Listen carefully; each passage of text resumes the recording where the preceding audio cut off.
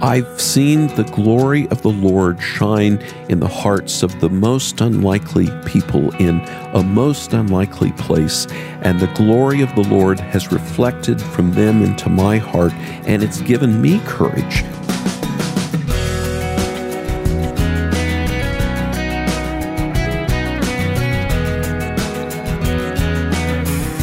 His voice is familiar on radio. Charles Morris is our guest for this edition of First Person.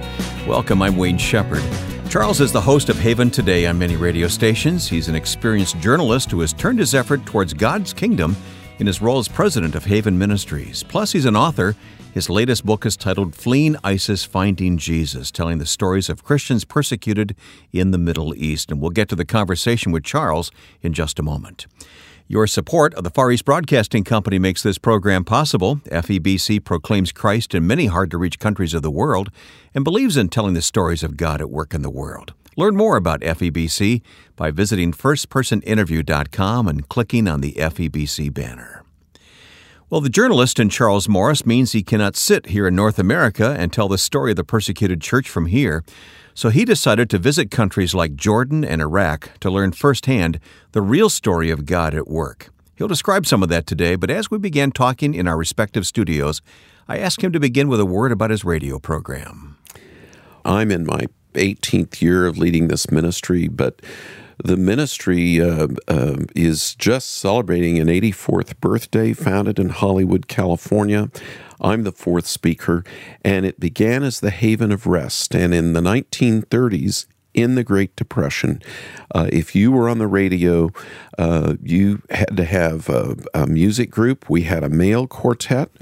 We had a theater organ playing underneath the entire program, of course, just like you have to have that, at a movie theater.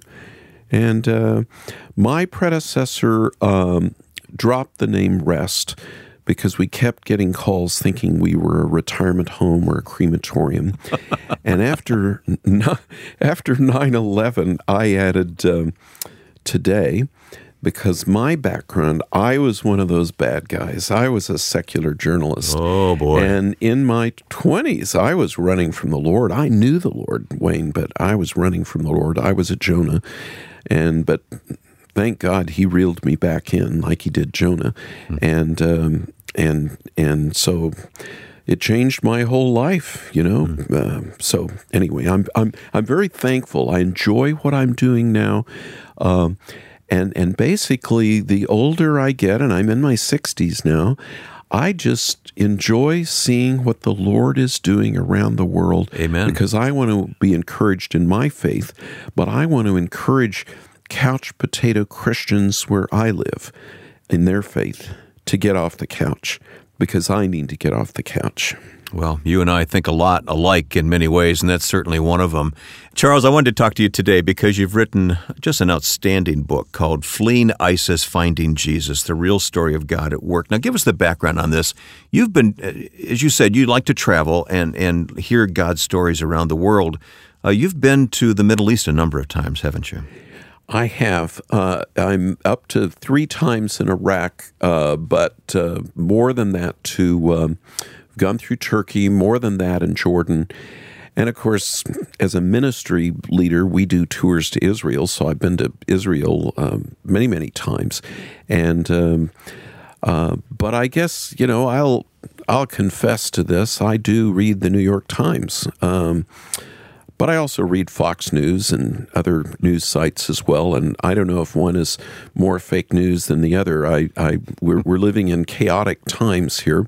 But 2 summers ago, Wayne, I read an article in the New York Times written, I'm sure, by a non-Christian reporter, but asking the question, is Christianity dead or dying in the Middle East?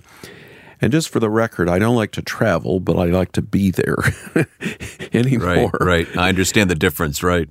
Exactly. So I couldn't get this off my brain, you know.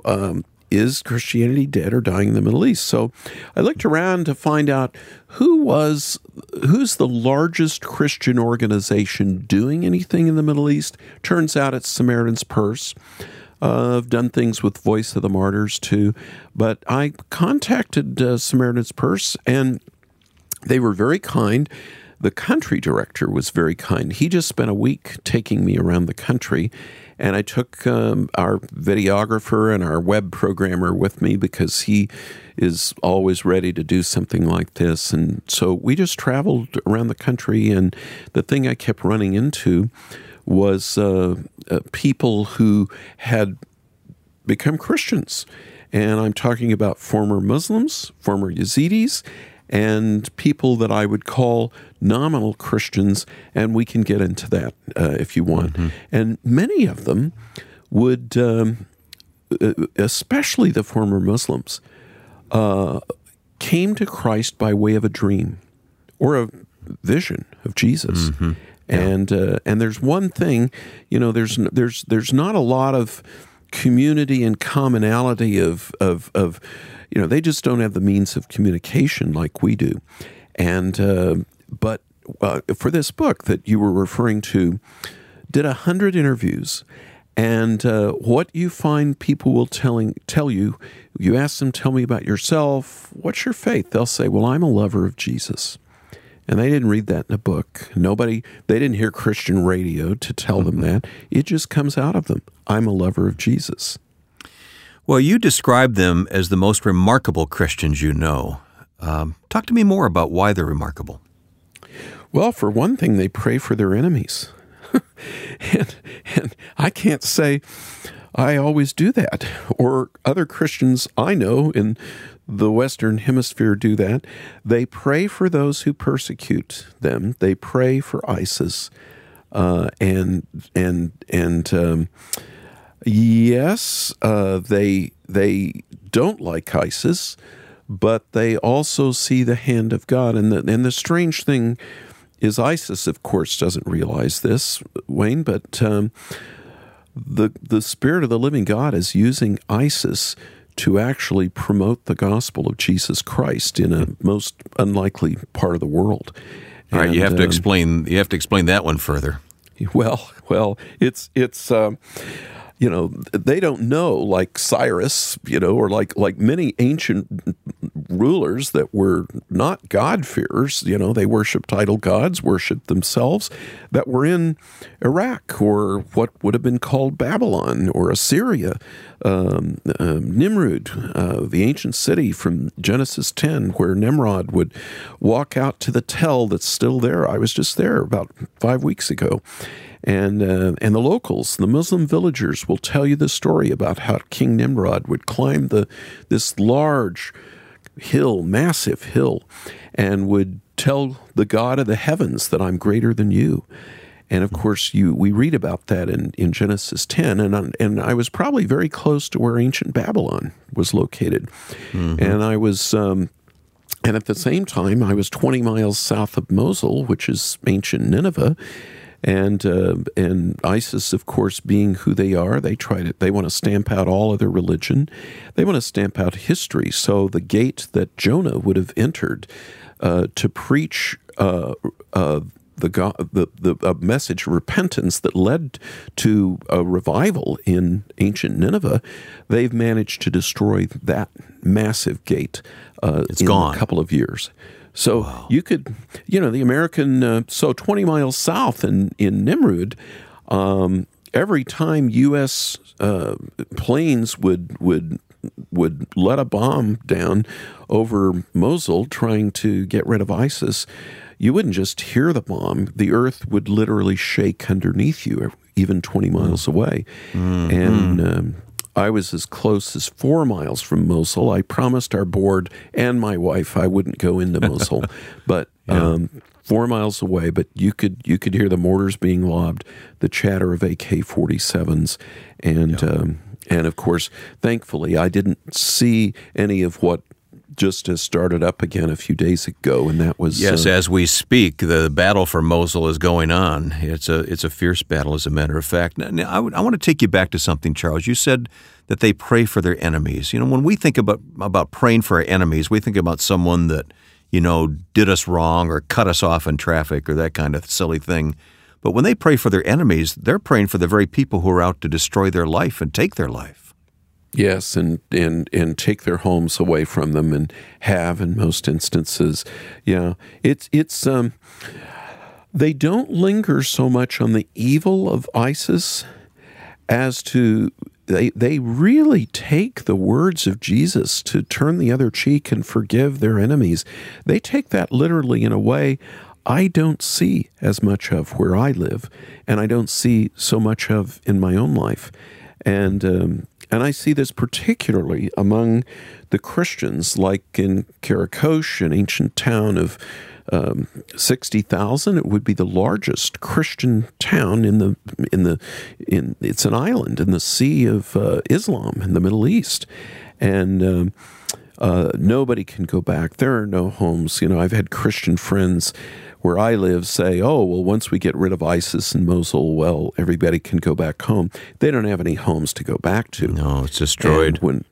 Absolutely. And one of the other things we don't take into account is ISIS was able to capture all of the American weapons and munitions that we gave to the Iraqi troops, and the thousands of Iraqi troops dropped them because they were so afraid and fled from the ISIS soldiers of much fewer numbers. They've taken that, and they have manufactured more and planted more mines, more landmines, more IEDs, booby traps, than in any other conflict in human history.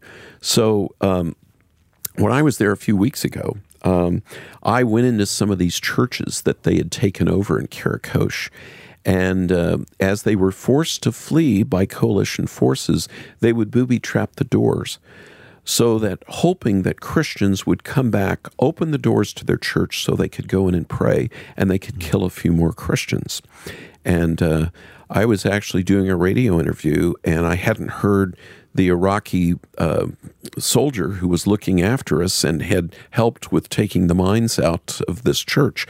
I started to walk through a doorway, and the videographer, cameraman that I had with me, he reached out his arm and just grabbed me as I was live on an interview, and because they hadn't dismantled the booby trap that was in that room of the church.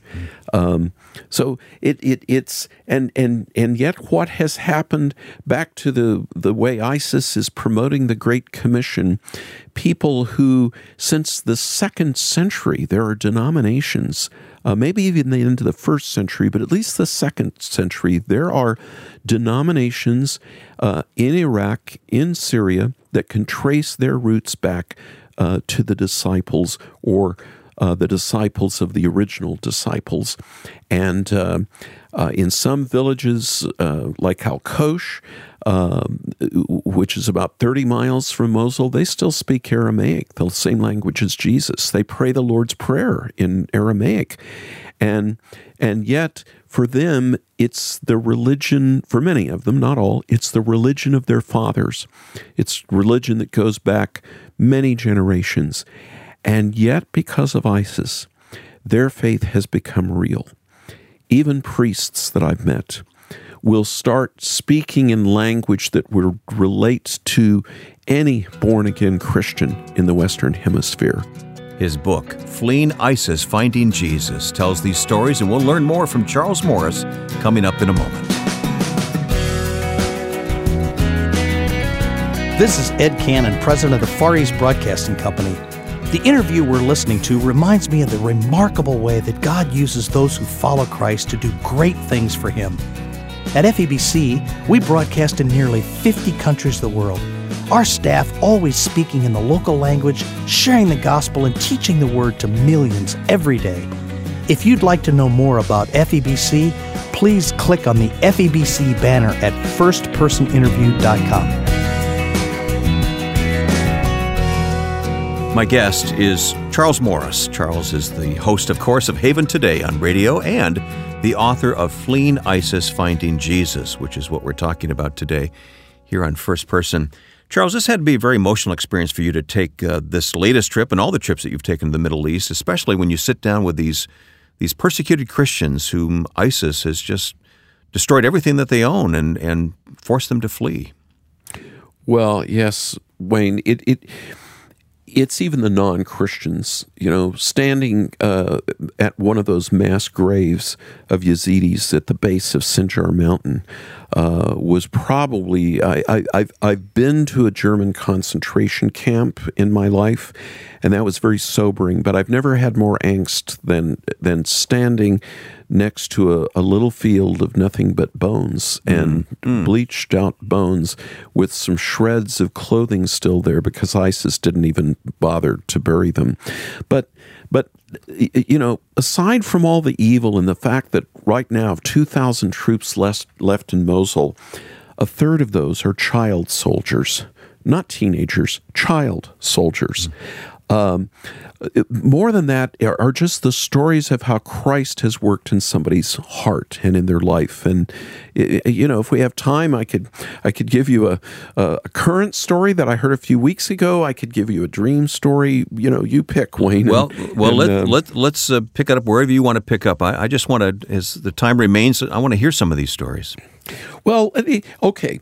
This is about a month ago. I have a friend of mine who works for a humanitarian aid organization, grew up in Chicago, right next to Wheaton, and comes out of a Brethren background. They study the Bible, serious students of the Bible, and yet this friend of mine, at age 33, with two great little kids and his wife, had never shared the gospel with anybody else one-to-one, personally. And so he's on the outskirts of Mosul doing what they call an assessment on how much food, how many blankets, because it's very cold in the winter, just like summers are equally hot.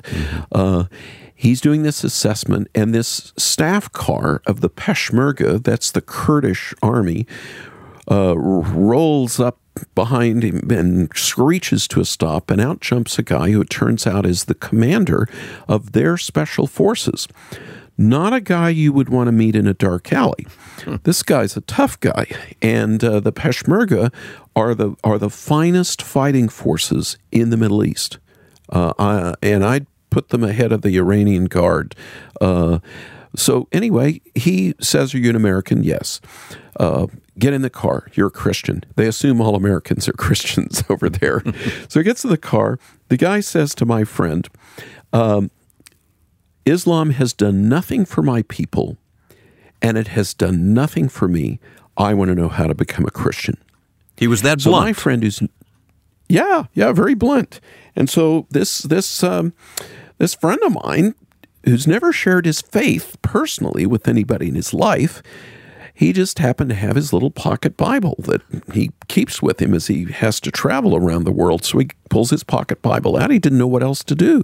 But I'm sure running through his mind was, that the Spirit would provide the words you need to say. And so he just starts reading long passages of Romans to this guy. And at the end of the hour, great tears are welling down this toughened commander's face. And he and his driver pray to receive Christ. Now, that's a beautiful story, but it gets even better.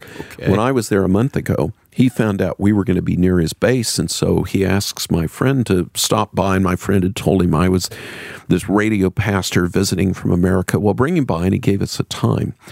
We got there, and we discovered why. Just leaving were 3 U.S. Army Special Forces. And these two, guys with crushing handshakes but smiling faces. And, we introduced ourselves to each other. But they had been visiting with this guy. And so we went on into at his base, at his headquarters. And there were the current battle maps on the walls around the room. But there on the operations table was a Bible. And I've seen that same Bible in Arabic and English because I bought one in Jerusalem, just inside the Damascus Gate.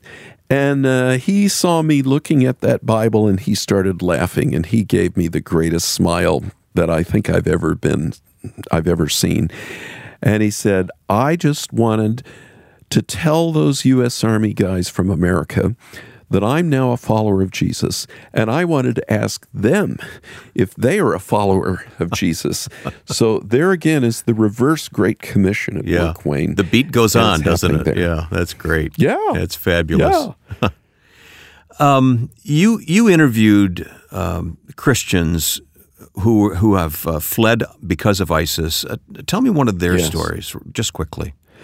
Well, yes, absolutely, and I've done a lot of that, especially in Jordan, which, even though it's a Muslim country, it would be about as safe as you could find in the Middle East. And I'm thinking of a young couple that he's well, I guess I shouldn't say his name, but anyway. He's about 25. His wife is 20. They have a little girl who I think has just now had her second birthday. And he was almost killed in a bus explosion by Al-Qaeda before ISIS. And then ISIS came through their town, this Karakosh that I just mentioned, and they have no home to go back to. And so we introduced them to a church in Vancouver, British Columbia. They're going in.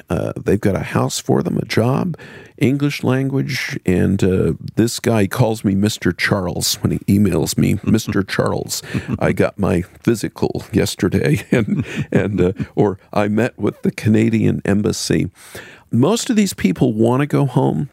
Yes. But like I said earlier, they have no home to go to. Yeah, we don't understand that. They would rather go home than anything else, but what's left? Of course. But they have no family left. Their families are either dead or totally dispersed. It's a diaspora of not Jews, but of other people groups. And yet at the same time, when this guy emails me and says, Mr. Charles, there is always this joy of the Lord. Now, he would have considered himself a Christian, but only because of ISIS would he now consider himself a born-again Christian. It's kind of like the gold dealer in Mosul that I include the story of in the book. He tried to stay, thinking he could pay the Muslim head tax, but of course ISIS doesn't even follow the rules of Islam. And he finally starts to get out. He loads up his big Mercedes with all the gold he could fit in it because he was a multimillionaire. And he gets to the last checkpoint, and it turns out the Kurds have left, the Peshmerga left, and it's ISIS. And so they end up seeing what he has in his car. They give him back his shoes, but they keep his passport, his Mercedes, and his gold. And this man, who's around my age, had to walk like 30 miles to safety. Oh, he tells you, I called myself a Christian, but now, even though I have nothing, I have everything because I have Jesus. Oh. That's what's going on there. That's what we need to have going on in our hearts too, Wayne. My thanks to Charles Morris for taking the time to talk with us about the stories he's found that reveal how believers are victorious in the midst of suffering. The book you'll want to read is titled Fleeing ISIS, Finding Jesus, and we will place links on our website, firstpersoninterview.com. I'd like to thank the Far East Broadcasting Company for their support of this program, allowing us to find and bring you these stories each week. FEBC's extensive broadcast ministry has seen remarkable results in terms of people of many cultures turning to Christ and learning His Word. And your support of FEBC is vital. Learn more at firstpersoninterview.com. Next week, we'll talk with missiologist Patrick Johnstone, who wrote Operation World. Now, with thanks to my friend and producer Joe Carlson, I'm Wayne Shepherd, inviting you to join us next week for First Person.